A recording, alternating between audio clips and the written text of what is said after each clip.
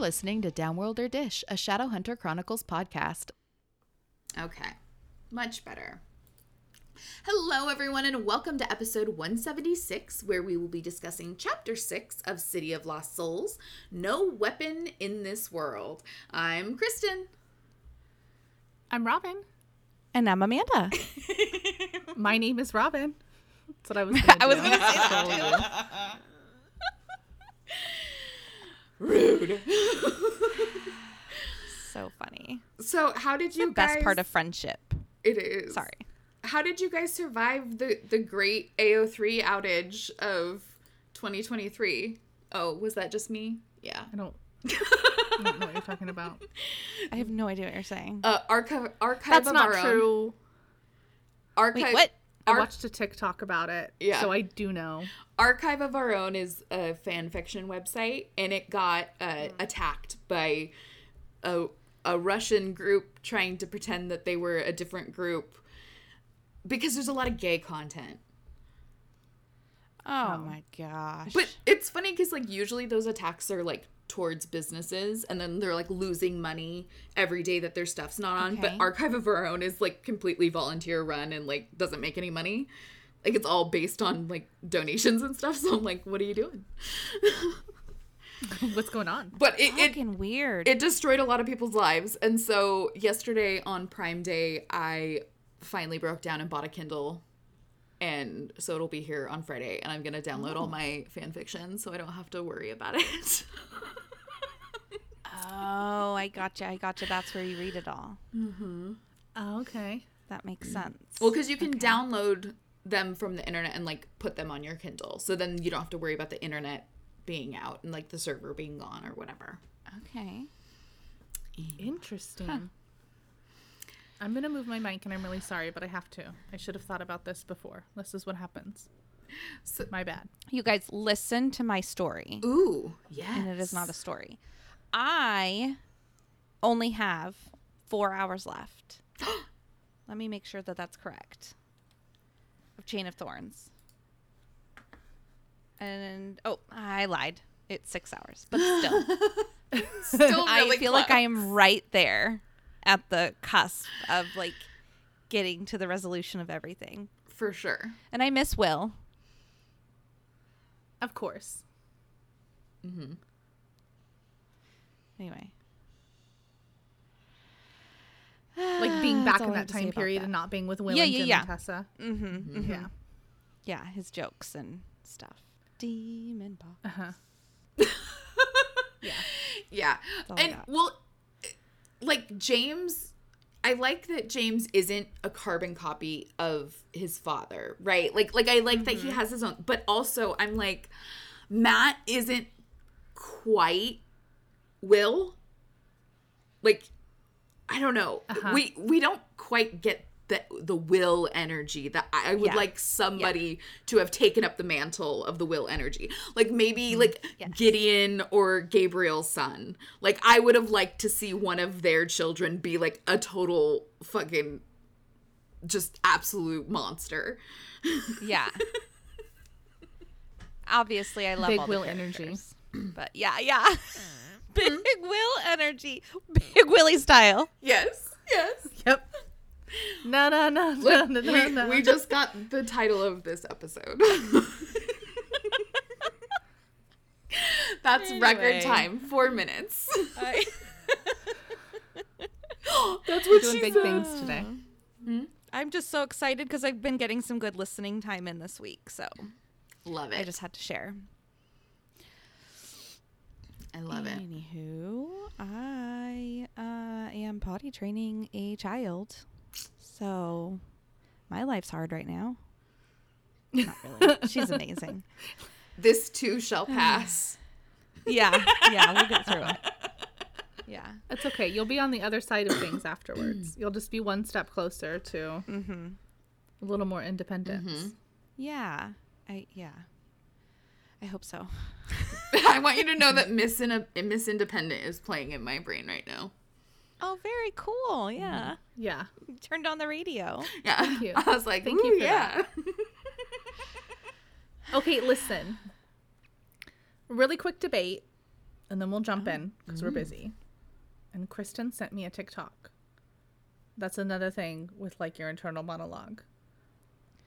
And she was like, I'm confused. And I was like, I'm confused too, because this guy, his TikTok this is a big paraphrase here, but he's basically like, when I'm going to do something, I have to like describe every step at like, first I'm going to get the coffee, then I'm going to put it in the Keurig, and then I'm going to close the lid, and then I'm going to put my cup under, and I'm just like, I don't think it would be physically like possible to function if you don't tell yourself the steps. So apparently, like you're doing an online tutorial to yourself. This is right. It threw my brain into outer fucking space. I was like, apparently, neurotypicals, like habit, like I've always, you hear like 30 days to make a habit, blah, blah, blah. Never, not once, right? I could do something every single day for 4 years straight and miss it one time and then never do it again. I don't have I have addiction, which is not the same thing as a habit. It's not the same. It's not the same thing. So lucky me, my brain can make the connection for an addiction, but my brain cannot make the connection for a habit. I was so blown away. I was like, what do you mean people just do things? Like there are people that just brush their teeth automatically. I have never once in my life ever brushed my teeth automatically. I have always thought, oh shit, I gotta brush my teeth. And then go, and I said, toothpaste, water, like in my head. Like it's a whole thing. So when Andy and I first had... Yeah. Because I have a theme song. Well, when Andy and I first had little kids, I would do that, but I would tell Lincoln or even Olivia now what I'm doing before I can hold on. I just have to do this and this and this and this before I can come back to you or whatever. And Andy thought I was like passive aggressively trying to tell him he needed to do those things. I was like, no, bro, I am literally talking to myself. This is for my benefit. You're like, I want to mentally check it off my checklist. Exactly. Yeah. And I feel like Lincoln deserves to know what's going on in my head. I don't care that he's 6 months old. You know? Well, and if I can't check it off, then it didn't happen. Yeah. I didn't do it. And if you don't like say it not out writing loud, it down on your list if you already did it. Just write it down so you feel good. Well, and like if you don't say it out loud, you won't remember, right? Like saying it out loud triggers the brain to be like, make sure you remember this, because I'll remember my own voice. I'll remember what I said, but if I thought it would just gone. Yep. Listen, I tell other people to remind me to do things, and like I'll do it to Amanda all the time because I'm with her, because then I will feel guilty that I don't want her to have to do something for me, so then I will remember. Because it's like I was telling my husband, remind me to order these sheets for my grandma. She wants these sheets. And then he didn't have to remind me because I had guilt all day that he was going to have to tell me before I would remember to do it. Okay. And so then I remembered. That's my habit. You gotta love it. Habit. I just like to say it out loud. Remind me of this so that it's a reminder for myself. There's no way Andy's going to remember to remind me my grandma needs sheets. Or your grandma. Don't you love it when your issues stack just right that you get to hack your own brain? You're like, I'm going to hack my biochemistry with my own trauma response. Oh, that is very true. Yeah. That is exactly what's happening. I'm living in 2030 over here. Yeah. And I air quoted habit, and nobody could see that. So I air quoted habit. Yes. That's my habit. Oh, that's so funny. Yeah. I was just telling Andy yesterday that I wanted to make, it takes 30 days, right, to make a habit is literally what I said to him yesterday. I want to be a morning person. So I had my alarm set this morning. I'm on vacation right now, technically from work because I'm potty training, right? So I had my alarm set. No, I still slept until like 7:30. I am not a morning person. And I didn't even get up on purpose at 7:30. It's because I have kids. Anyway. What time did you go to bed? Down. 1 a.m. You're not asking me, but that's the time I went to bed. It was probably closer to 11 last night. I did not play on my phone before I went to sleep. Oh, congratulations. That's hard. I was going to try to get up early. Yeah. It's very hard for me. For some reason, no matter how tired I am, I have to clear my brain of what I might have missed out on, I guess. FOMO. It's weird. You got to do the scroll. Yeah. You guys, if you don't have anything else, I have something cool to share. Do it. Okay. We have a review on Apple Podcasts. I don't know if I ever say where they're at. So if you guys ever want to go read this on your own, that's where it is. And it's from Ashley. And Ashley gave us 5 stars because Ashley Thank you, Ashley. is a boss. Thank you. Right? And it says, the title subject, I love this podcast. I read the first 3 TMI books as a teen, and 15 years later, I have rediscovered the Shadowhunter Chronicles. I think my best friend, who urged me for years to read The Infernal Devices, has gotten burnt out on my chatter as I work my way through all of the Shadowhunter Chronicles books. So, discovering your podcast has been such a joy. Listening feels like having friends to chat incessantly about these books with. I love your banter and humor, and as I follow 30-something millennials, I crack up at so many of your references. I can't wait for you to get to the dark artifices. Love my Slytherin teen dad, Julian. Yes. And I'm eager to hear your thoughts on Chain of Thorns. Oh my gosh. Yes. We are also very excited to get to the dark artifices. Yes. Oh my gosh, yes. Thank you very much, Ashley, for taking the time. We love hearing that everyone loves our dumb millennial shit. Yes. It's just encouraging us to make more dumb, untimely jokes. Like Big Willy style. Case in point. Oh, jeez. That's all she wrote? Is that a saying still? Yeah. Is that known by people these days? I don't know. I just had a panic attack a little bit because I thought I didn't write my script. You guys, I totally did. I did that too. I did that too. That happened to me. And I didn't panic scroll to make sure that I actually wrote the right information, but like, what would I have done different? I don't know. All right. Well, thank you for that wonderful review. And thank you, Amanda, for always reading our reviews so we don't have to. Yeah, I should probably pre-read them so I don't get so tripped up. But I think that's the beauty of it, right? I like it. It's a genuine reaction. Yeah. Well, we've got a long chapter today. So we do. What do you say we cut the chit-chat and kick things off with Robin's recap? Previously on Downworlder Dish. We open our chapter with Anne asleep. Wait, nope. Nope. I tried to go off script, and that doesn't make sense when your subject-verb agreement doesn't go with it. So let's try that again. We open our chapter with the sleepy time Clary. Okay. Balls deep in one of her trademark dream sequences. She's in what we assume is Idris Elba at Lake Lynn with her evil brother and a Stockholmed Jace. When she wakes from her slumber, there's warmth at her backside, and luckily for her, it's not her child wetting the bed. It's Jace IRL. He's acting hella suspect, holding her mouth closed and telling her not to scream. Their snuggle party turns into a makeout sesh, which is quickly trampled by Sebastian coming into Clary's room, acting fake frazzled about Jace pawing at his sissy. Jace passes his persuasion check, sending Sebastian to wait in the hall. Clace have a strange conversation that makes it evident that Jace has drunk the Morgenstern Kool-Aid, citing that he and Sebby Boy are bound together.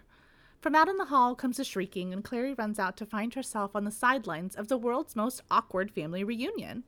Jocelyn is staring at her double returned from the dead son. The tension is palpable, and Jocelyn is attempting to take the pacifist route, saying that Sebi and Jace need to GTFO, and she won't call the clave. Dear old son can't help but stir the pot, as Mischief is his middle name, making Jocelyn quickly lose her cool and resort to the sixth love language: violence. She nicks Sevi's face, thanks to his Shadowhunter super skills, and Jace starts bleeding, shedding a bright light on the bound business. It's not long before Daddy Luke, trademark pending, shows up to shut the party down, greeting the room with a 12 gauge and some much-needed Garraway sass. He ends up firing a shot that misses thanks to Jace pouncing on him, which earns our fair-haired Shadowhunter a shiner. Pow! Right to the kisser. This, of course, makes Sebi bleed, and he decides that he's officially done fucking around and drops a charismatic villain swagger, attacking Luke and stabbing him in the chest. Before Sebi can finish him, Jace saves the day by grabbing his jacket and activating their portal meat ring. Jocelyn throws Luke's dagger at the vanishing boys and then gets down to business to stave Luke's bleeding and call the pack. She tells Clary to pack what she can into a backpack because they're blowing this popsicle stand and they ain't coming back. I love it. I love it. What I really don't like is the idea of Sebastian referring to Clary as sissy, because that creeps me out. Yeah. Because my brothers call me sissy. And Okay. now I knew, like, it's so funny because whenever you see like things about like siblings and people talking about, oh, you know, people who don't know how to write siblings and there is a huge difference between age gap siblings and normal siblings, right? Mm-hmm. Like, my brothers call me sissy because I was literally an adult when they were born, and they've called me that since they could talk, right? So, like, yes, they are giants and like way taller than me and adults now, but they still call me sissy, and that's fine. But this situation, I'm like, that makes me uncomfortable, and I don't like it. Yeah. Gross. Yeah. Because I feel like close siblings, like, they call each other like fuckface, right? Like, That's exactly what I say to my brother. Like, hey, you piece of shit. Like, that's a term of literally. endearment. The thing we do with each other on TikTok is we either send each other garlic bread TikToks, or some of those that are really funny where someone runs up and just like flips off the camera or calls you a bitch. And that is what Ben and I send back and forth to each other. That's how we love each other. Yeah. I was leaving my brother's work and I was like, wait, I just need to go tell my brother he smells bad. And he heard me like from like down the hall. Like it's just like his ears were turned on. Before I leave, I got to tell him he smells bad. And then my children, my youngest calls his sister sissy, but they are 6 years apart. Yep. So, Yep. there is that. That's funny. Oh, that's Well, very if funny. it makes you feel any better, Sebastian and Clary didn't grow up together, so maybe it's more okay there somehow. That makes you feel but worse. he kissed her, It's worse. so it's It's worse. Oof. Yep. Yeah, sorry. Okay, you guys. So Jocelyn and Clary are making their way to Captain Savaho's apartment, a.k.a. Magnus motherfucking Bane, High Warlock of Brooklyn and protector of Fairchilds, Lightwoods, and the occasional Herondale. So they'd taken Luke to Pack headquarters where they were able to like treat his injuries and get him stable.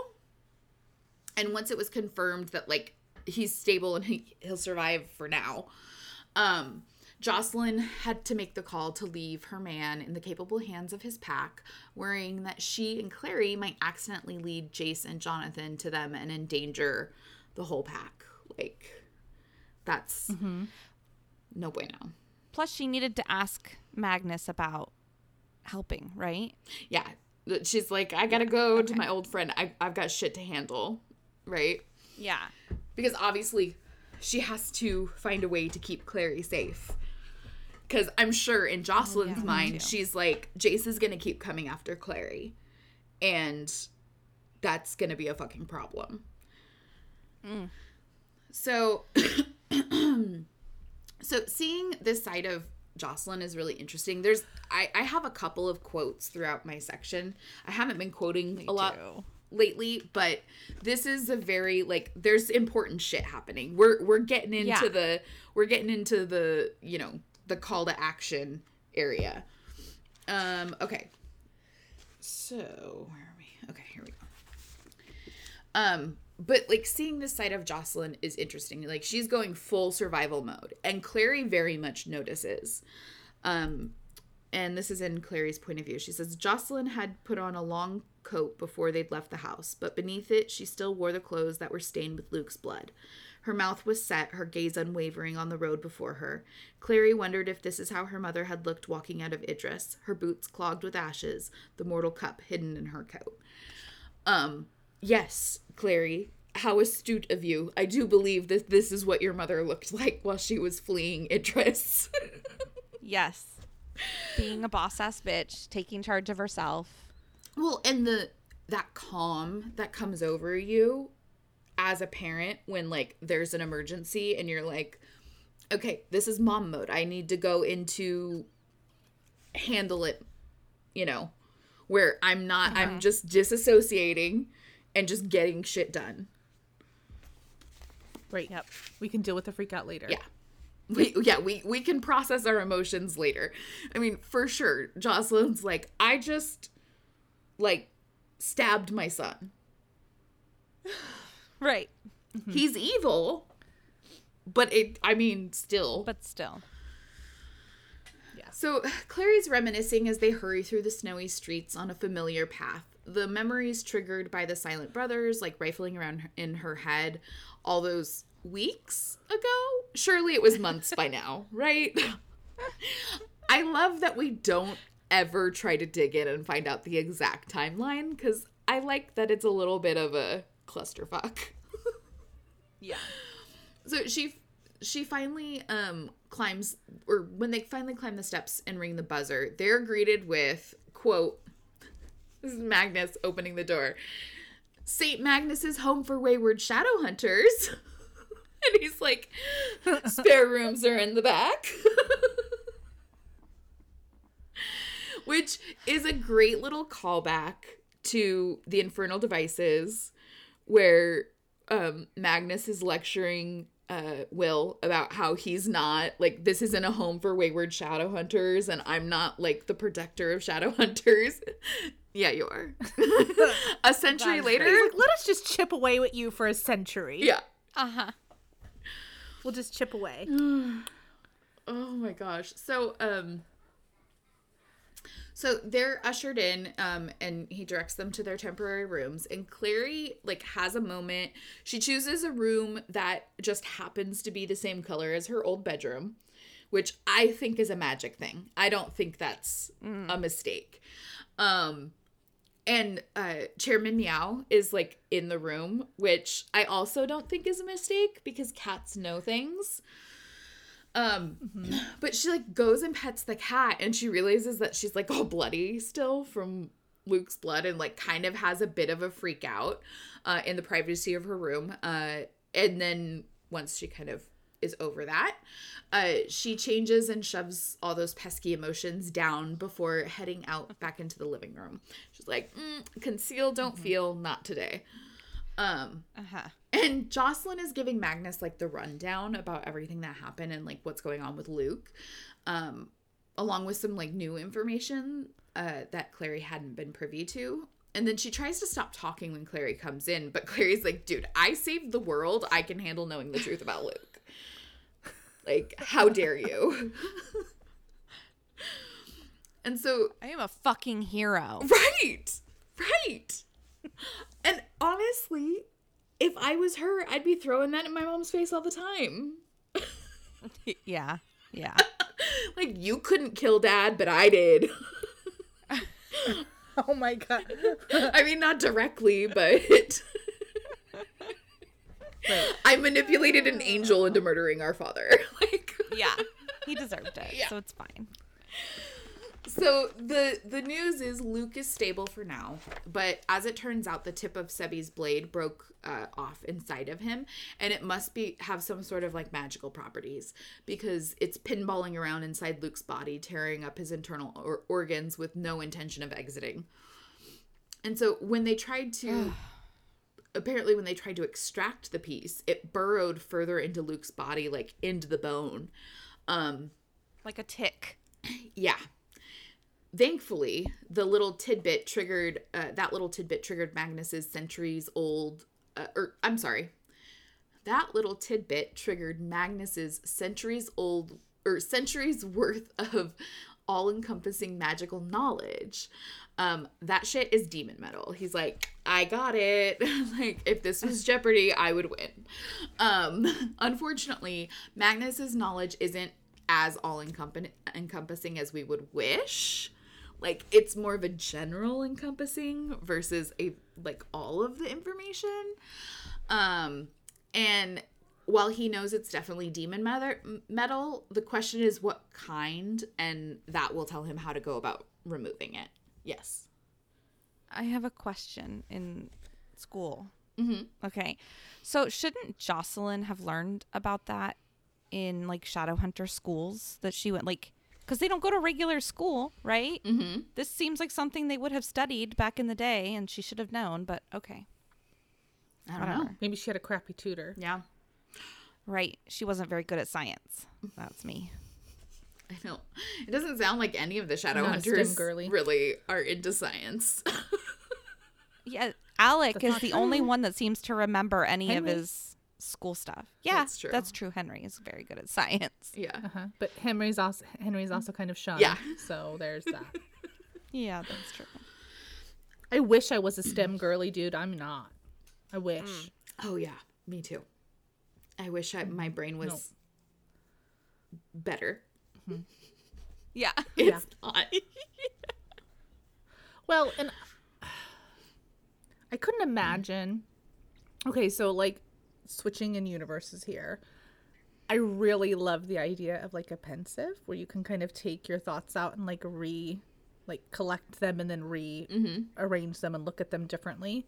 Because, how are you that old and, you can remember all that stuff? I'm slipping, and I'm, 35, and I can't. That show, Are You Smarter Than a Fifth Grader? Would not pass. No, Jeff Foxworthy would be roasting me, okay? So I wonder... Either he has got to keep really good journals, do you just go back and reread your own journals? I don't know. Maybe there's something like that in this world that I don't know about or I'm not clicking, but that would be cool to have. Maybe he does a lot of brain building a lot of Sudoku or something. Yeah. Mm-hmm. It's maybe he invented Sudoku. Yeah. Or he has some sort of magic that gives him great recall. That's true. Oh yeah, maybe. He's Total Recall. Yes, exactly. I think it's okay. So this is kind of, I have a question because I also feel like I forget a lot of if I'm not using the knowledge, it'll the tether will let go and the balloon will fly away. However, when I watch Jeopardy, I'm wicked good at Jeopardy. Do you feel this the useless knowledge? No? I'm really good Jeopardy? at college or elementary kids Jeopardy, not regular Jeopardy. I'm too dumb for that. I think it's just I have a lot of random knowledge that's not applicable to anything else. You know what I mean? Some of the shit on there, you're just why would you know that? And they do. I watch Jeopardy all the time. I'm a huge fan. I'm not going to get into it anyway. My favorite is when they try to do pub trivia. Yes. I'm into Sorry, it. I cut you off as you were saying your favorite part. We were talking at the same time. Tell me your favorite part. Oh, just when old people try to answer questions that are fandom questions that you're just stop it. Uh-huh. We all know that you don't know what that is. Yeah. Stop. Okay. That's great. Anyway, sorry. That was a sidebar that we did not need to dive into. I apologize. Okay, so Magnus may not have the answers himself, but the High Warlock of Brooklyn is nothing if not an expert networker, and he knows just where to find the information they need. The Praetor Lupus. Because, of course, we were introduced to them this is like the gun on the wall, right? If it's introduced in Act 1, it needs to come into play again, right? Like, this is the situation. So... with the next course of action settled, Magnus disappears to send over a missive to Jordan asking for assistance, which I'm sure involves some heavy name dropping. Because Clary's like, oh, I'll call Jordan and like get in here. Magnus is like, I think it'll mean more coming from me. Which, fair. So finally, dude, if someone else offered to call for me, there is no way I would be jumping to do it. Go for it. Yeah. Yes. I would agree, except in this situation. Just because it's an urgent situation, and if it's an urgent situation, I don't trust anybody else to do it for me. Okay. Because I'm like, no, you won't get it done. If I've got to turn on like bitch mode hat. Like, I gotta, like, put it on and be like, I'm about to get what I need to get, then yeah. No, I'm opposite. Maybe that's why I have you do that for me. Exactly. Like, I got rear-ended the other day, and I called my husband. Why? We're fine. It was literally just a bump. We were at a stop sign. The guy said his foot slipped off the brake. Everyone is fine. But, like, I called my husband in case I needed a bad guy to be like, yes, we need to call this in. My car has no scratches on it. It was not even a big deal at all. But I can't even be a bad guy in that circumstance. That's the only time I'm comfortable is when I need to be the bad guy. And if I have to be pleasant on the phone, no thank you. Because it's because I try too hard. Right? Like when I'm supposed to be like I try too hard, and then I say things that are just like either inappropriate or just like the wrong thing to say at the time, and I get all like in my head about it. But when I'm like, no, I know I'm in the right, and I'm about to like make someone regret the day that they were born, that's my element. Okay. I'll make you rue the day. Well, I used to take like talk offs from my team at the bank. So if someone was being rude to them or whatever, they'd be like, Kristen, will you handle this? And they'd pass me the call, and they used to call it releasing the Kraken, because I'd be like, oh, someone's being mean to my team member. Okay, yeah, let's go eviscerate you. Thank you. It makes me happy. Releasing the Kristen. That's great. I'm really good at defending other people. Yeah, Robin and I do that for each other. Standing up for myself, it's hit and miss. Not so much. I just don't like her as much, you know? Yeah. Yeah. For sure. We have a long history, and it's convoluted. I can't tell. Yeah. We're not sure. Real hit or miss here.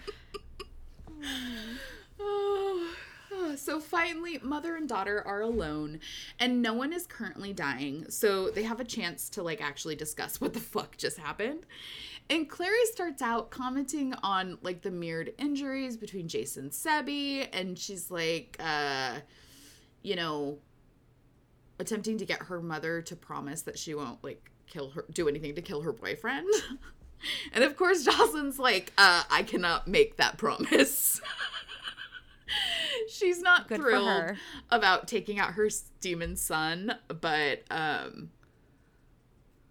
she's not thrilled about talking about her demon son. But Clary pushes her. She's like, I don't really want to have this conversation. And Clary's like, no, but really.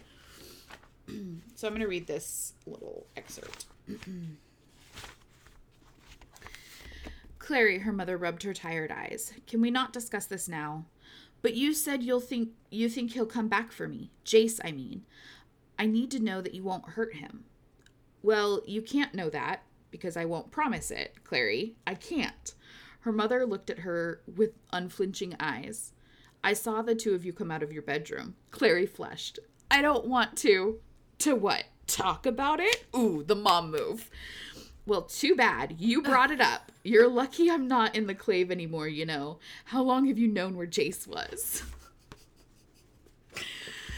So Clary's quick to clarify that, like, no, I don't know where he is. He just showed up. Mm-hmm. But she does, I've got to give her credit because she does tell her mom the truth about seeing him in the Institute and telling the others about it and why she didn't do it. Yeah. Sorry. I didn't mean to step on you there. No. Her reasoning, which is a shock because this is not like the Clary, this is not typical Clary behavior, right? Mm-hmm. We love the character growth. Yes. We're here for it. Yes. Well, she's starting to finally act like she's her own person because Jace isn't around. It's amazing how you get agency when you're overprotective and overbearing boyfriend isn't around. Okay, so obviously love is the answer. So as any parent faced with the atomic bomb of boyfriends would, Jocelyn notes that Clary is far too in love with Jace. She tries to appeal to Clary's more logical side, explaining that she had once loved Valentine much the same, but her faith turned her child into a demon. Like, I kept trying to give him opportunities to, like,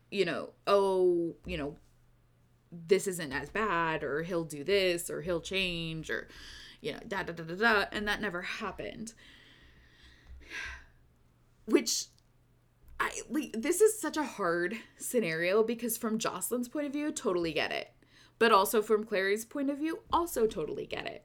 Right? This is like a mom telling their teenage daughter, I was in an abusive relationship. I see you're in an abusive relationship. Let's try to break the cycle and not repeat. Let's talk about it. Yeah. But, add in the supernatural and things get a little more complicated. The father, son, brother, sister elements that we have going on here as Possession and magic and, the mother of demons is involved. There's some extenuating circumstances. Her name is Lilith. That's not a big deal. We know who she is. I know her. We're on a first name basis. I got a gal. Yeah. So Clary's been waiting for this line because she's got a killing blow on standby, right? She says, in case you forgot, I came after my brother, not before. She looked at her mother hard. Are you saying it would be worth it to never have had me if you could get rid of Jonathan?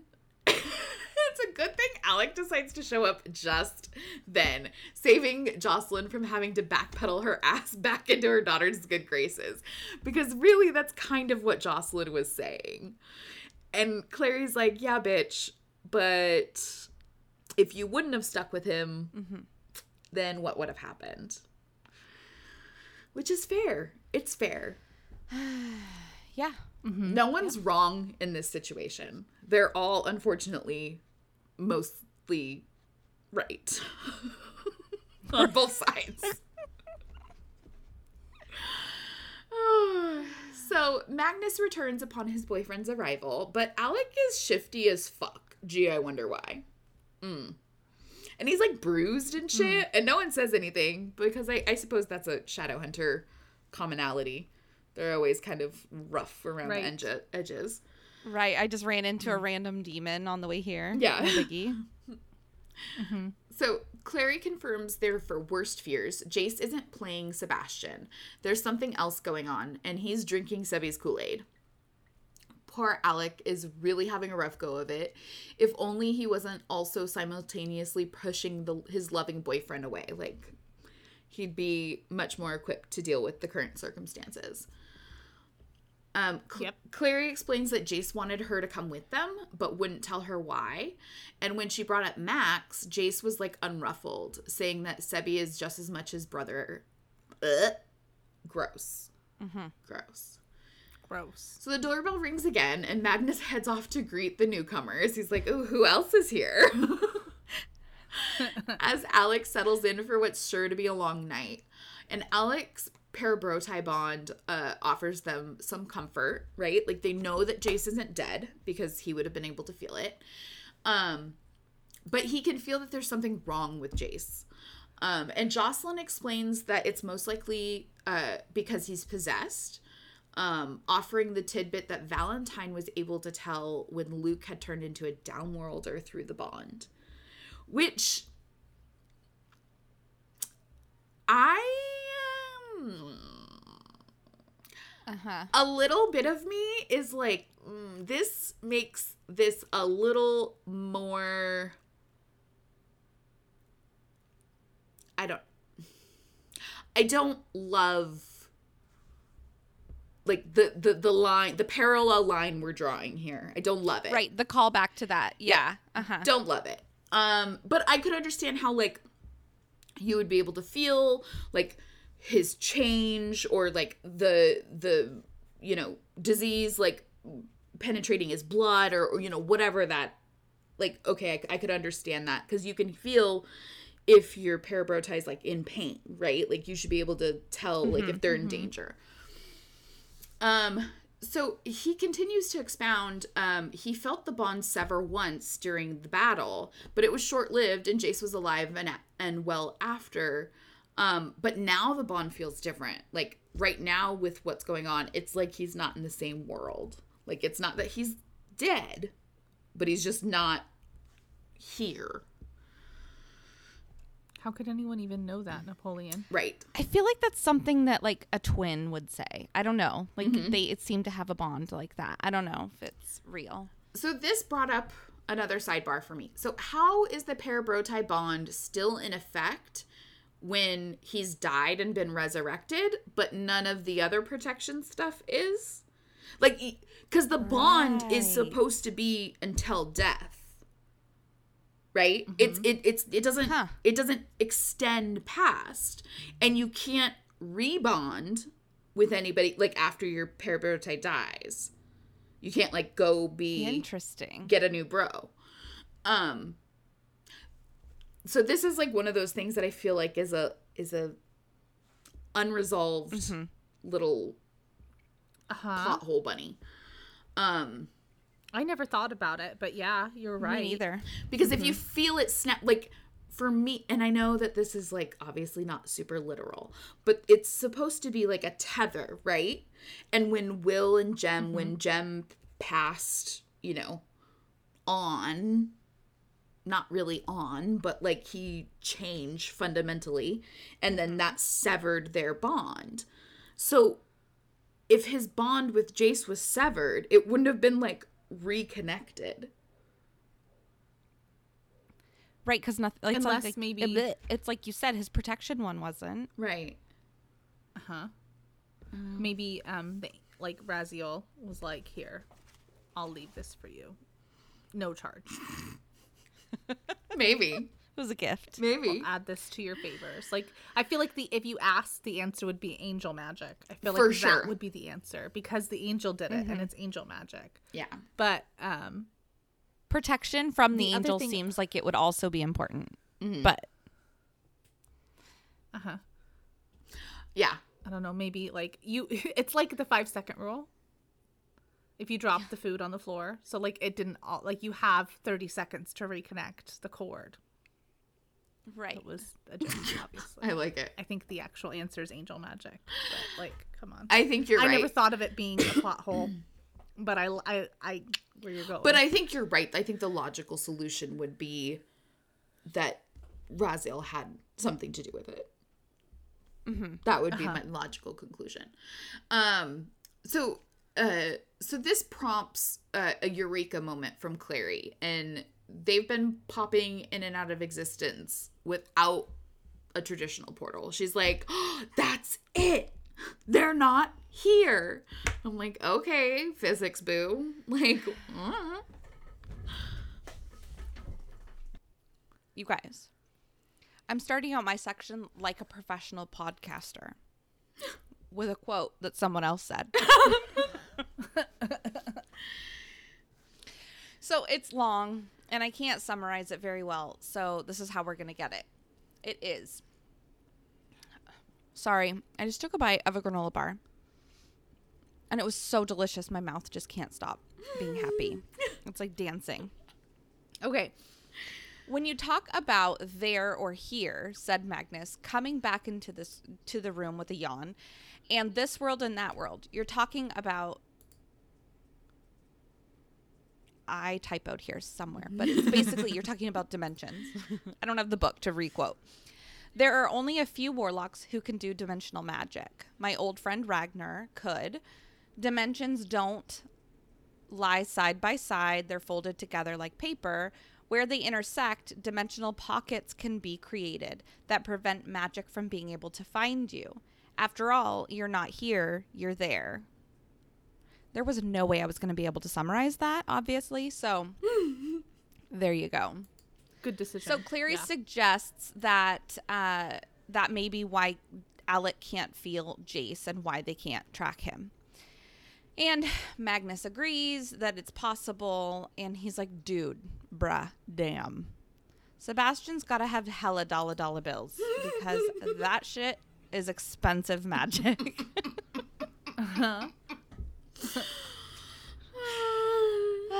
I'm so glad people like our millennial jokes because I feel like that is a classic dollar bills. Okay. Absolutely. So they are interrupted by Brother Zachariah joining the study session. And I think it's cute that he rang the doorbell, right? Because that's who came. That's where Magnus went, right? That's the break between where we were, Kristen. So Jocelyn is super surprised to see Brother Zachariah there because Magnus had told her he would never ... But Brother Zachariah cuts her off, explaining that he's no tattletale. He's no rat, okay? He will not tell the Clave nor the council what's going on here tonight. I'm not like other silent brothers. I'm a cool silent brother. Right. That's exactly what he said. I feel like you're quoting. Yeah. I just want to know how we can shut off the brothers from, like, I don't know. Yeah. It's got to be something to do with him not being like a full on, right? Because his eyes aren't closed and stuff. It's got to be something like that. So, yeah, he's willing to take the heat from the Clave if he's caught basically keeping secrets. And doing girl talk. Is that what it's called? That game? Girl chat. It's the 80s game. Anyway. I think it's girl talk. If it means helping. Yeah, girl talk. Thank you. With the giant, like doing. The fake cordless phone. Yeah. So yeah, if he's caught, he's willing to take the heat because if it means helping the Herondale bloodline, then he's all for it, right? And my thought is, where the fuck is Tessa then? But okay. I understand that, like, for us to get Tessa's story, Tessa couldn't be also in this because then we would give her whole story away. But I feel like, yeah, I don't like it. It's his grandma. These were published like in between the Infernal Devices. I feel as they were coming out. Yeah, it feels like we have a giant missed opportunity because it was written out of order. Whereas I feel like Tessa, and I think that's the reason it sticks in our craw so much, is that everything given that we know about Tessa, she would be there. Absolutely. She's a ride or die bitch. Well, especially if Brother Zachariah is there. Exactly. Yes. So yes. You said his name wrong, which is a little disrespectful. What did I say? Brother Snackariah, obviously. Oh, Snackariah, yes. I'm so sorry. My favorite, dude. My fave.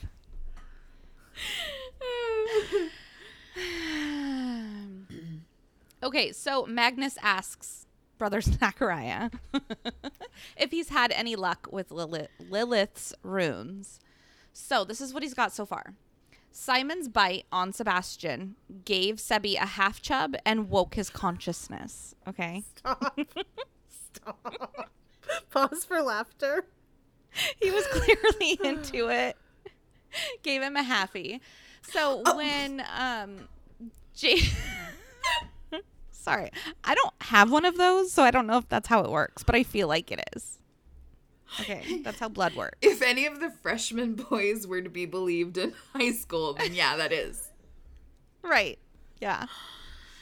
So when Jace was left alone on the roof with Sebastian when Clary left for some crazy fucking reason. I mean, I guess she didn't want her to see Sebastian. I get it, but like you could have stood at the door and been like, "No, girl, no, don't do this." Anyway, No. Sebastian drew power from the rune, like Lilith's rune that was on Jace, and it forced Jace into the circle around the coffin that Simon was previously like, "No, don't come in here." So, or I don't want to come in there.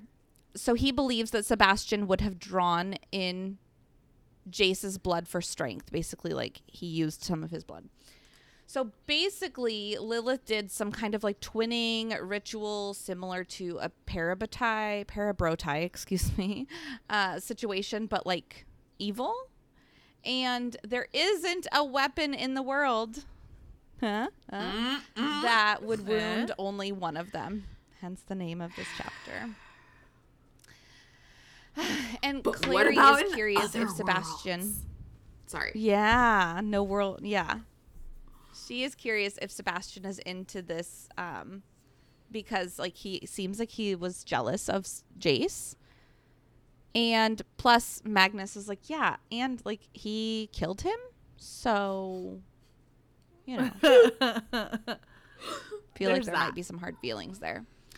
So this twinning shit is kind of like the spell that Magnus was putting on Clary to help her forget. Jace remembers his past, but his mind is like rejecting it. So it's like when Clary, like when a Mundy sees through a glamour sort of thing, or sees a glamour. And Alec is just like super jealous. He's getting mad. He's like, what? So they're just like best friends now? What about me, bro? They're just besties and I'm just out in the cold. They're Linda and Heather now? And Brother Zachariah explains that to become one. Yes. But somehow he knows, he somehow he knows that Sebastian is the leader between the two of them. How does he know that? I guess he created the group. So he's the leader of the pack. I don't know. He created the group chat. Yeah. Yeah, exactly. He's the main person in the group chat, so he has the account. Mm-hmm. He's the account holder. So Jace will do what he wants. And I don't know why, but Clary has to ask what Jace wanted from her. Why did he come to my room that night or tonight? Girl, like, come on. Bruh. Boo. Duh. He loves you, and he still knows that part. Like, he still has his memories. We've gone through this. So Jocelyn throws in a I told you so, which is awesome, by reminding Clary that's why they had to leave. And so Magnus tells her that they will stay with him. He will put up wards to keep Jace and Sebastian out, or maybe it's wards to not show where Clary is. I think it's to keep them out. Anyway, he's going to protect them. Yeah, so the question is, what the fuck are they up to? What are they doing? Magnus suggests that they're continuing Vitang's work, you know, taking out Downworlders and dumb Shadowhunters that follow along with Downworlders.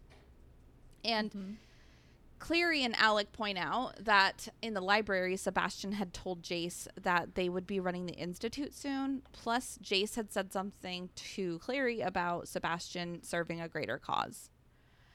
And Jocelyn's like, the fuck? Like, who knows what that could mean, basically.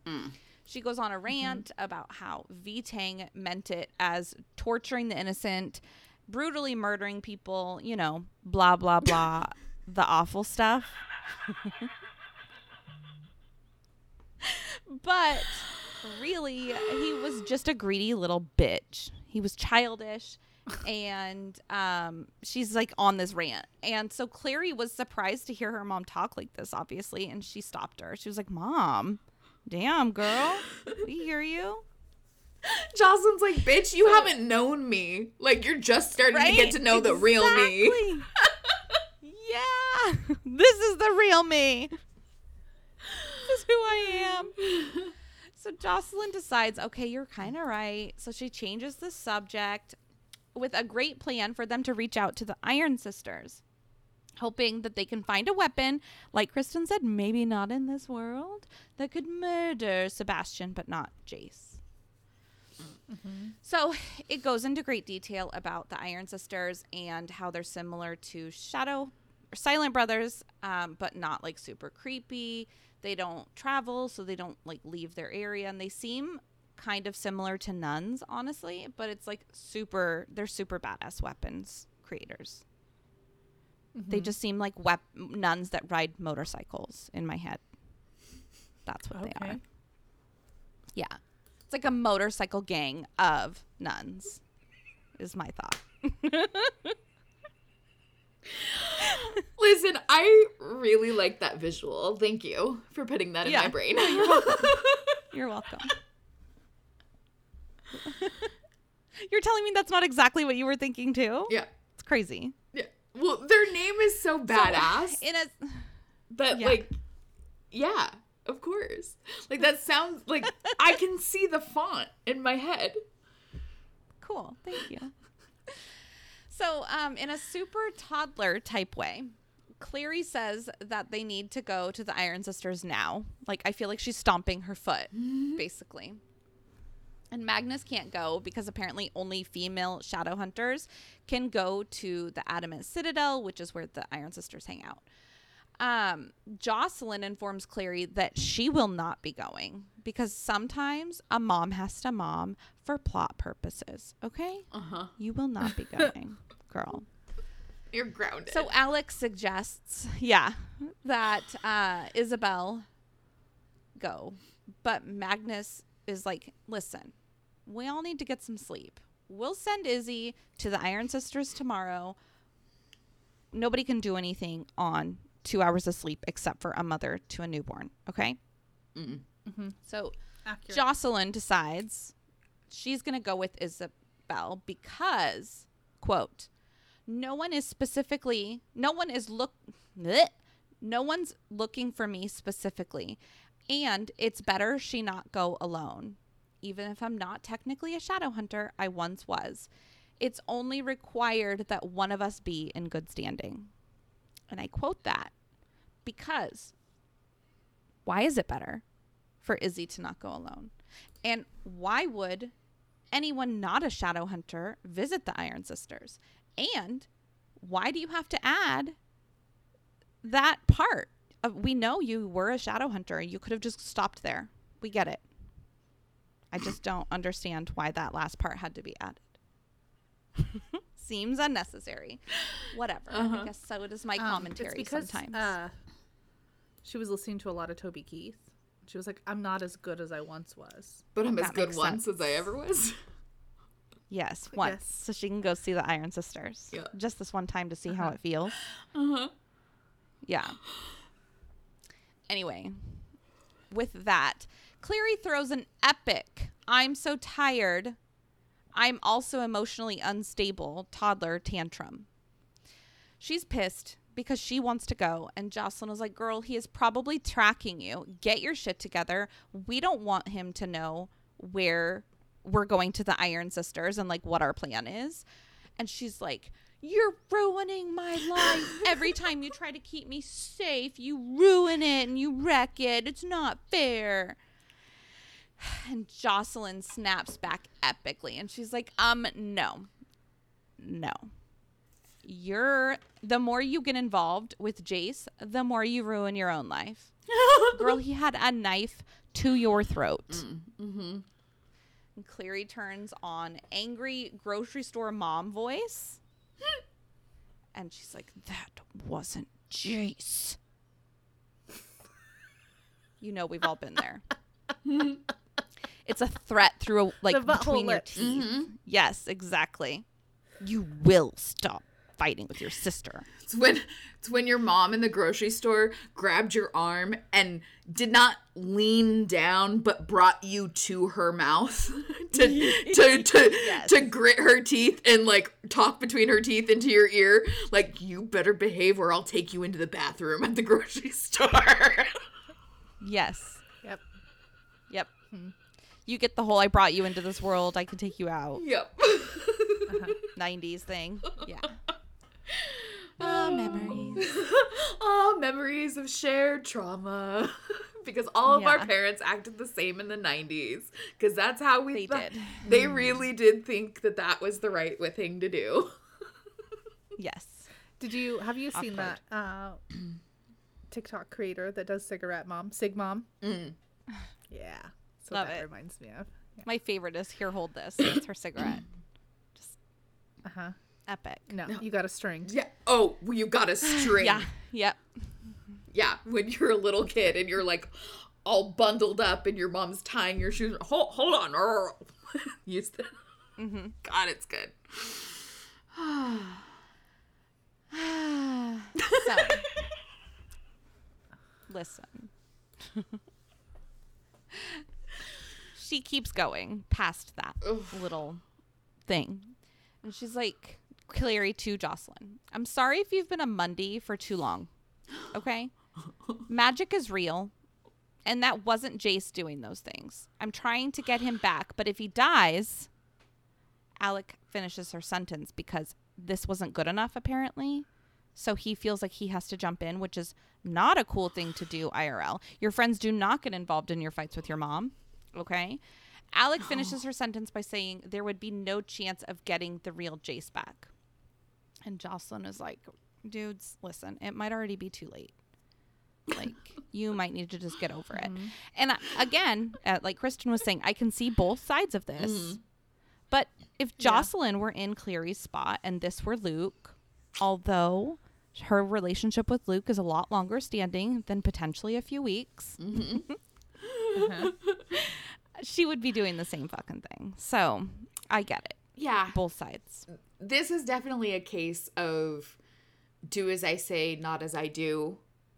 And yes, like, I'm going to discount your feelings to make my solution palatable, right? Like, because if she really were to put herself in Clary's shoes and know that Clary loved Jace as much as she does, which she can see, but that scares her. So her solution of, well, you might just have to give him up. Well, yeah, because that would be convenient for you, Jocelyn, of course. Right. Would solve all your problems. Yeah. Right? That must be fucking nice. Yeah. So she goes into a rant in front of Alec, Magnus, and Brosy, by the way. Okay? She's in front of all these people. She tells her to face the facts. There are so many reasons, including Clary once thought that Jace was her brother, that the world is trying to tell them she and Jace do not belong together. Okay? But Clary has no comeback. Not even, and I hate you. She just goes to the guest room and slams the door. Aww. And I just know how fucking good that feels to slam a door when you're angry. It is the bee's knees. Yes. Makes you feel better a little bit. So with that, we're taken off to Simon having a meetup with Raphael on a rooftop garden. And it sounds really romantic. So just do with that what you will. And Raphael is like, dude, there you are. I was wondering if you were going to stand me up. Like, this took you forever. And Simon's like, yeah.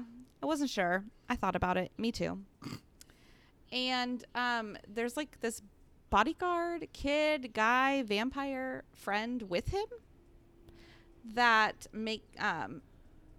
he's like, I don't know. Raphael makes sure Simon knows. He's like, listen, okay, let me get this out the correct way. This dude says to Simon, bro, when the head of the Manhattan clan, that's what they call themselves, right? Vampire clan? Yeah. Tells you to meet him, whatever, you fucking listen, okay? Simon's like, yeah, cool. What are you going to do? Take a shot at me? What are you going to do about it? which is very cocky. But I guess he really doesn't like Raphael. So. He really is like, yes, and like, I'll send him back. I'll send him back a charcuterie board with you as the salt. Like, right? Yeah. Not that salt is on. You know what I mean, though. Yeah. Yep. So Raphael is over it. He's done with the jokes. He tells Simon that he has a job offer for him. He wants Simon to be his bodyguard because of Camille. You know, the Shadowhunters are busy looking for Jace, and the fastest way for her to get her place back would be just to kill Raphael. Obviously, he's asking Simon because he can protect him during the day, not just at night like his other vampires. Plus, you know, like the whole Mark of Cain is a pretty cool deterrent for people attacking him. Simon kindly declines because Raphael has done, what have you done for me lately? He's done nothing for him. And it's nothing to make his vampire life any easier. He's made it harder. And Raphael's defense is that Simon should don't make an enemy out of me, okay? You don't want that. And he's like, bro, you know you're not a Shadowhunter, right? You should be with us, not hanging out with Valentine's daughter. Yeah. And Simon still declines, saying he chooses Shadowhunters. He knows he's not one, but he likes the way they roll better. And this bodyguard friend dude is like, you're making a huge mistake. And there's some shit going down. Oh, sorry. He's saying there's some shit going down soon, and the Shadowhunters aren't going to make it through, but we will. So you're making a big mistake. And without even thinking about it, Simon touches the mark on his head, and Raphael tells him that even in a time of darkness, the angels will be destroyed, and so he won't have that protection. So you better hope that you don't lose that mark before the war starts, because there's a buttload of people that will be waiting in line to kill you. And you know what? I'll be first. Me first. I don't know why I have to talk about him like that. I just think it's annoying. He's just full of empty threats, really. Listen, two things. One, I didn't realize there was somebody else there when I read that. And so I don't know what my brain's doing. I thought it was just Raphael and Simon. That's just number one. And number two, when you were saying me first, I thought that meant like you as Amanda were saying me first. Oh, right. Raphael saying me first. That is also true. I will be first. Yep. Because when I pasted my stuff in there, I saw you said me first. And I was like, oh, that's hilarious. Typical Amanda. Classic Lane. Okay. Clary is lying. So we're back to Clary's POV. Okay. We're back to the POV of the Clary. And she's lying on Magnus's sofa bed, which, to be honest, seems suspect. Like, I got what you're saying with the orange room and the cat, but, like, I just pictured a stunning old world canopy bed in his guest's room. Like, not a sofa bed. Get out of here. Get out of town. So she's laying on this lumpy ass mattress, obviously, listening to the sounds of the apartment shutting down for bed. It's like closing time. And she heard her mom go into the other guest room, but Magnus and Alec are like still up chatting outside. And she knows that Magnus has been going to bed crazy late. And even though Brother Snackariah had deciphered the runes, who knows what Magnus's mind could be up to. So she's going to grab hold of her roots and dig into her typical Frey bullshit. Okay? That's what she's deciding to do. She's like, I'm just going to Frey today. So she digs into her go bag, pulls out a box filled with her drawing instruments and her stele, and she gets off the bed, takes her phone out, sends a text message that reads, "Meet me at Tacky's," to someone that's unknown to the reader. We don't know who she's texting. Annoying. There's a lot of stuff that's being kept from us, and I just am a nosy bitch, so I'm not into it. Like, Same. What was the rune? Tell me now. Anyway.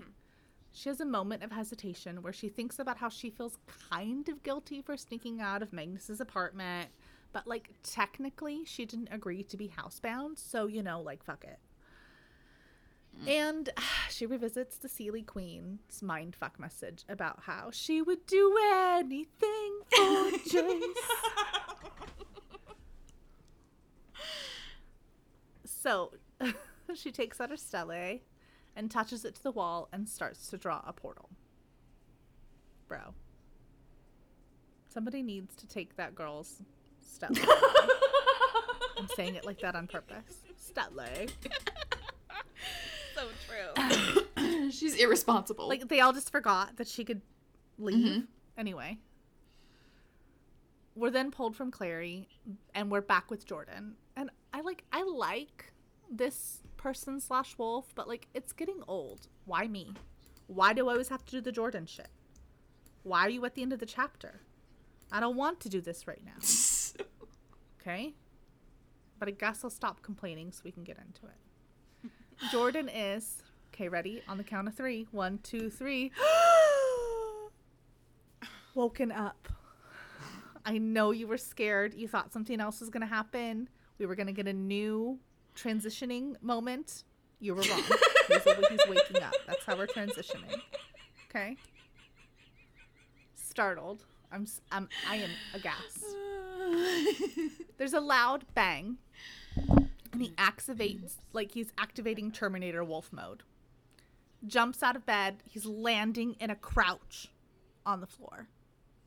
And in this moment of action, he takes a moment to think about how the Praetor has trained him to sleep lightly and be ready for anything.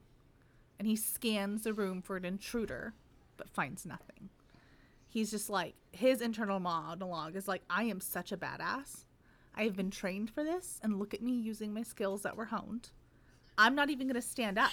I'm going to crouch. Well, obviously, yeah. Yeah. The banging starts again, and this time, like, he's slipping from sleep. He realizes that it's just the front door.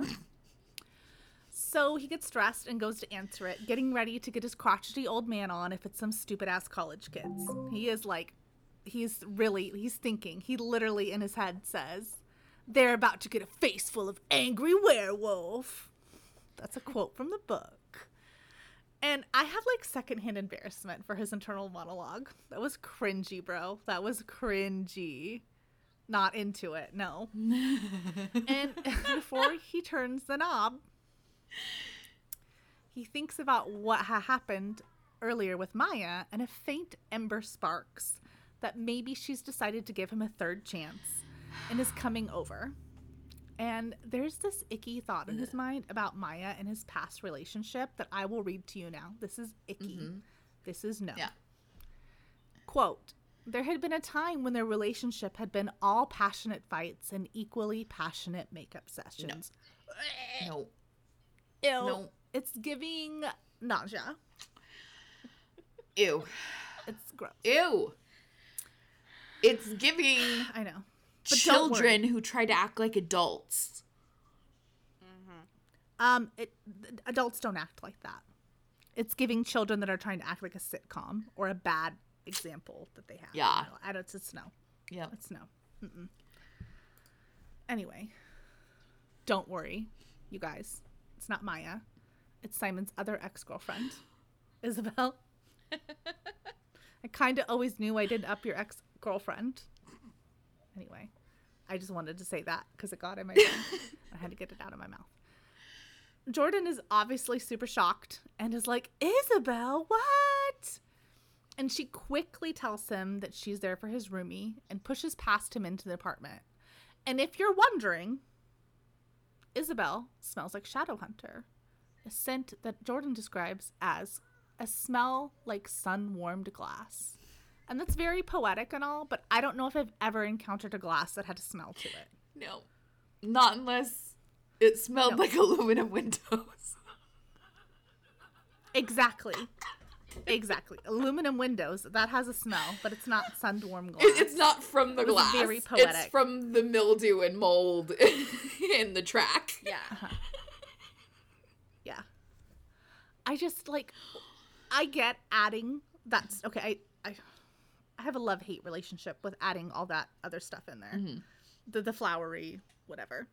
If it makes sense to the plot or it makes sense to whatever. But, like, don't say that she smells something that doesn't have a fucking smell. Yeah. Mm-hmm.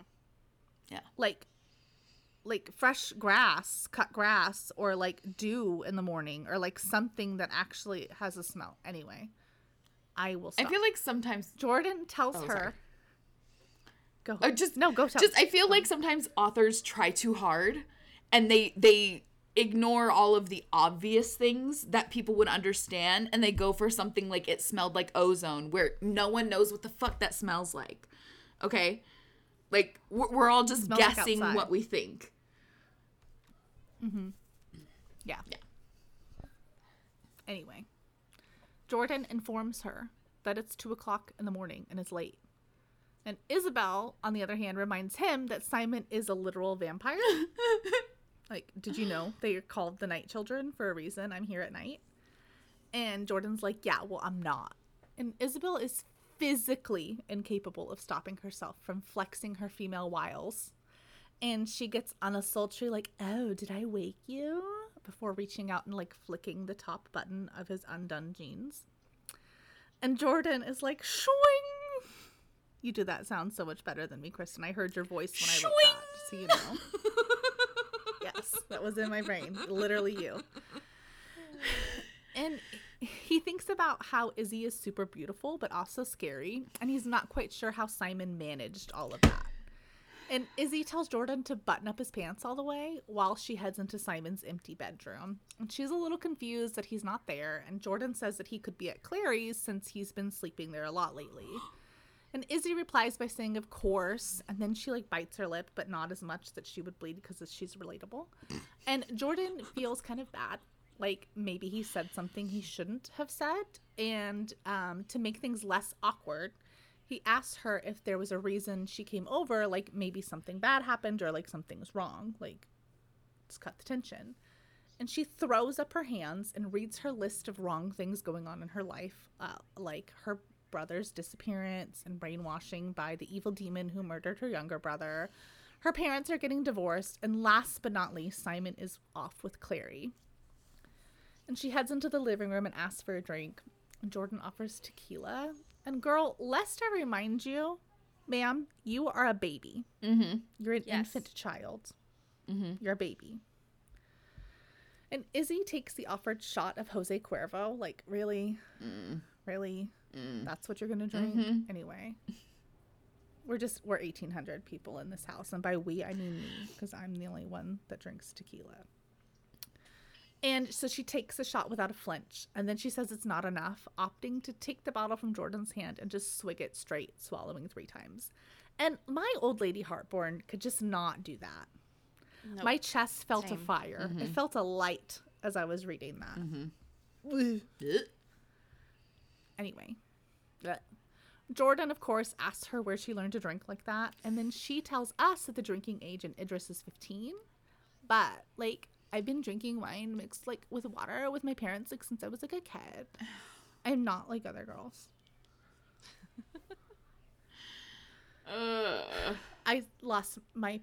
I got too into character and I lost my page, so that's why that awkward pause was there. Okay, Jordan steers the conversation to a close like a freaking expert. He is skilled at this, okay? If the Praetor has taught him anything, it has taught him how to transition subjects pretty well. And he asks if there's a message that she wants him to give to Simon. Like, Simon's not here. I will be your answering machine. What can I tell? And she says no. She'd gotten, quote, all liquored up to come over here and talk to him. And, of course, he's at Clary's. And Jordan's like, so sorry to interrupt here. I just thought that him going over there was, like, your idea.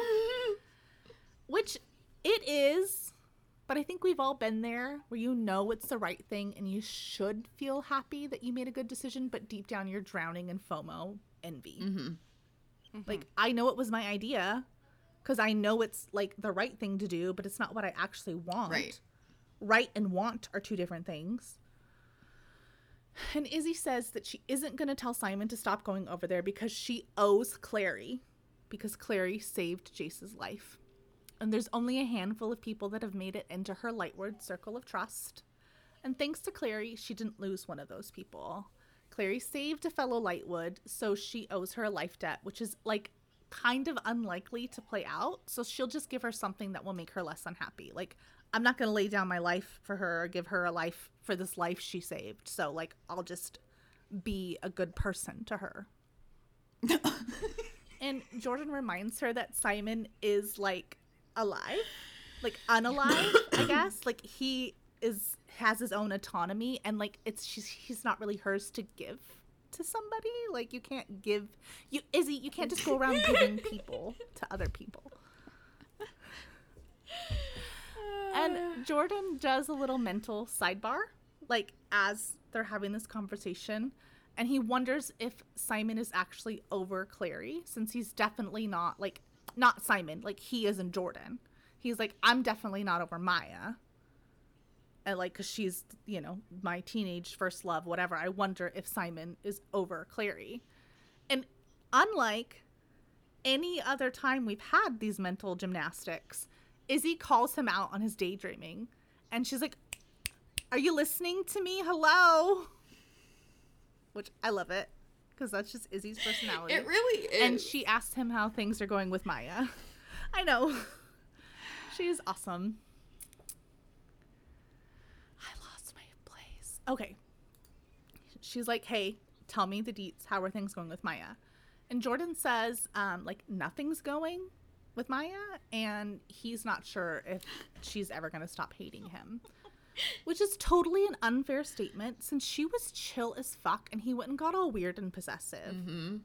And Isabel obviously doesn't know any of that backstory, so she tells him that Maya might not hate him after all, and reassures him, like, I'm not just saying that to you. I don't do false reassurances. Like, I will tell you my opinion. I'm not just going to say stuff to make you feel better. And Izzy pushes the tequila bottle away from her and gets all seductive, telling him, come here, werewolf boy. And Jordan thinks about seeing her outside of the ironworks in her red dress and thinking about how she was like, this was the other woman for Simon. Because obviously, like, Maya, in his opinion, isn't going to be the other woman. And she didn't look like the type of girl that you could cheat on and survive. And she also doesn't look like the kind of girl that, like, you say no to. So he slides around the corner. And Izzy pulls him in close and starts, like, petting him, telling him that he's gorgeous. And he thinks again how he knew that he was, like, good looking or whatever because of how people in the street looked at him. But the only thing he'd ever really cared about was how Maya would see him, because, you know, he's truly, madly, deeply in love with her. But don't all that savage aside, garden Izzy's looking this. up at him. Yes. Yes. That's for pure shit. That's not Izzy's for this. No, it's for this right now. It is. I'll be your dream. I'll be your wish. I'll be your fantasy. Yeah. So, Izzy's looking up at him with her big dark eyes, and he wonders if she would taste like strawberries if she kissed him, because her lips were the same color as strawberries. And I'd like to just take a moment here and ask the class, specifically Amanda, how are you into this dude? Like, I know Simon is annoying, but get a load of this fucking douche canoe, bro. Uh-huh. You're absolutely right. I don't know. I'm not into him this second read. For sure. It's crazy. That was your eyeballs opening. Yeah, like, I know. what are we It's doing? weird to... What are we doing here, buddy? What are we doing here? How is this appropriate? It's not. I don't know. Crazy. Yeah. Anyway, sorry. I'll stop now. That was just... It's funny the way you see things. Obviously, it happened with us, too. It's just... Yep. Continuing on, Izzy finishes her thought, which, as a refresher... Okay, I'm gonna kind of take you back, because I went a little crazy. We Chicka-cherry colaed, okay? And Izzy says, you're gorgeous, you know that, right? And at the end of that other thought, after we've had this little sidebar, is, and I just don't care. And it's taken this long for Jordan to make a feeble attempt to call it off, which it doesn't really count because Izzy, like, already did. Not that she's in the best light here either, okay? But anyway, sorry. She feels like she should care about how hot HAWT Jordan is but she just doesn't. Not that she'd like go to town anyway because of like Maya and she has like girl code, but she's upset that she doesn't want to hook up with him. And Jordan feels, quote, in his brain, relief and also the tiniest twinge of disappointment. Dude, is this just like more and more proof that Jordan's not a good dude? I just like, how did I not red flag this when I read it? Because I don't know. He looks and behaves like all of like what media tells you normal behavior. Cisgendered heteronormative males behave. Mm-hmm. Right. Thank you. Not that it's any better, but I guess it makes me feel better. But now our eyes are open and we can see it and we're like, ew, gross, ew. Get away from me. Not only are you a creep who was into some younger girl, you are still obsessed with her, yet you don't actually love her because you're okay just like randomly almost hooking up with some chick. Like, yeah. I just, yuck. Yep. Yuck. Gross. Izzy laments that she thinks about Simon all the time, and it's totally awful because she's never been like this before. Rounding out this cute little moment by calling him, saying, quote, scrawny little mundane bastard. Except he isn't scrawny anymore. Or a mundane. And I like spending time with him.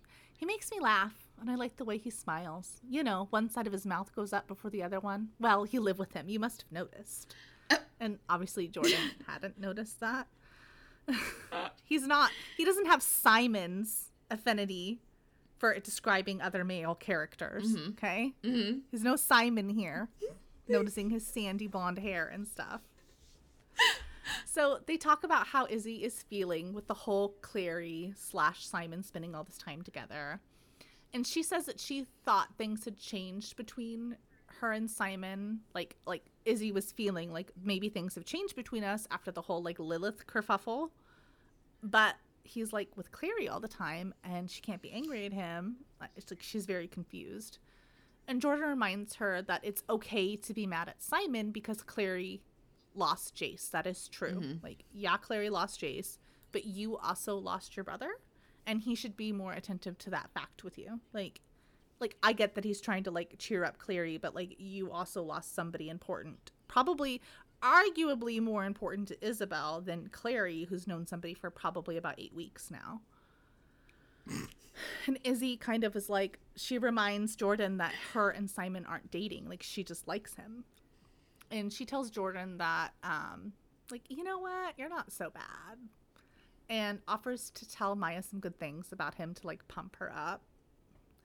And Jordan says no thanks. And he tells her that it's, basically it's normal to want to spend time with people that you care about when you're going through something rough.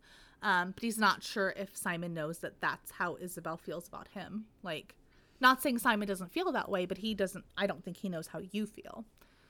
And Izzy, of course, wants all the freaking hot goss about what Simon says to her, like about her to Jordan. Tell me everything he says about me. And he explains that, like, Simon feels superfluous to Izzy's life.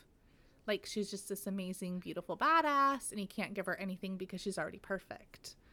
And, like, internally, he thinks he might be crossing some wires, like, with his feelings with Maya. And it's kind of him gushing a little bit, like, about how he's so obsessed with Maya, even though he's just gonna, like, physically not be obsessed with Maya and be obsessed with Izzy. But, like, it's cool, whatever. And Izzy's like, okay, so what you're saying here is I should tell him how I feel. So she grabs a bottle of tequila and she's gonna head to Clary's. And Jordan tells her to put the brakes on, but Izzy doesn't want to lose her nerve. Okay, she's like, no, I'm pumped up for this. And Jordan has this flash vision of, like, drunk Izzy going to, like, one of the windows at Luke's. Because he was like, you're going to walk over there. Like, do you even know which window's, like, Clary's? And she's like, no. So she's just going to go knocking on random windows at Luke's. And then he, like, ends up telling her no and, like, takes the bottle back from her hand. And so Izzy makes a stand, which if you've ever drank in a lot of liquor in a small amount of time, when you are sedentary or stationary, and then you stand up, it all kind of punches you right in the face. Yup. Been there, done that. So she gets that rush of alcohol and ends up falling backwards, Jordan catching her just in the nick of time. Mm-hmm.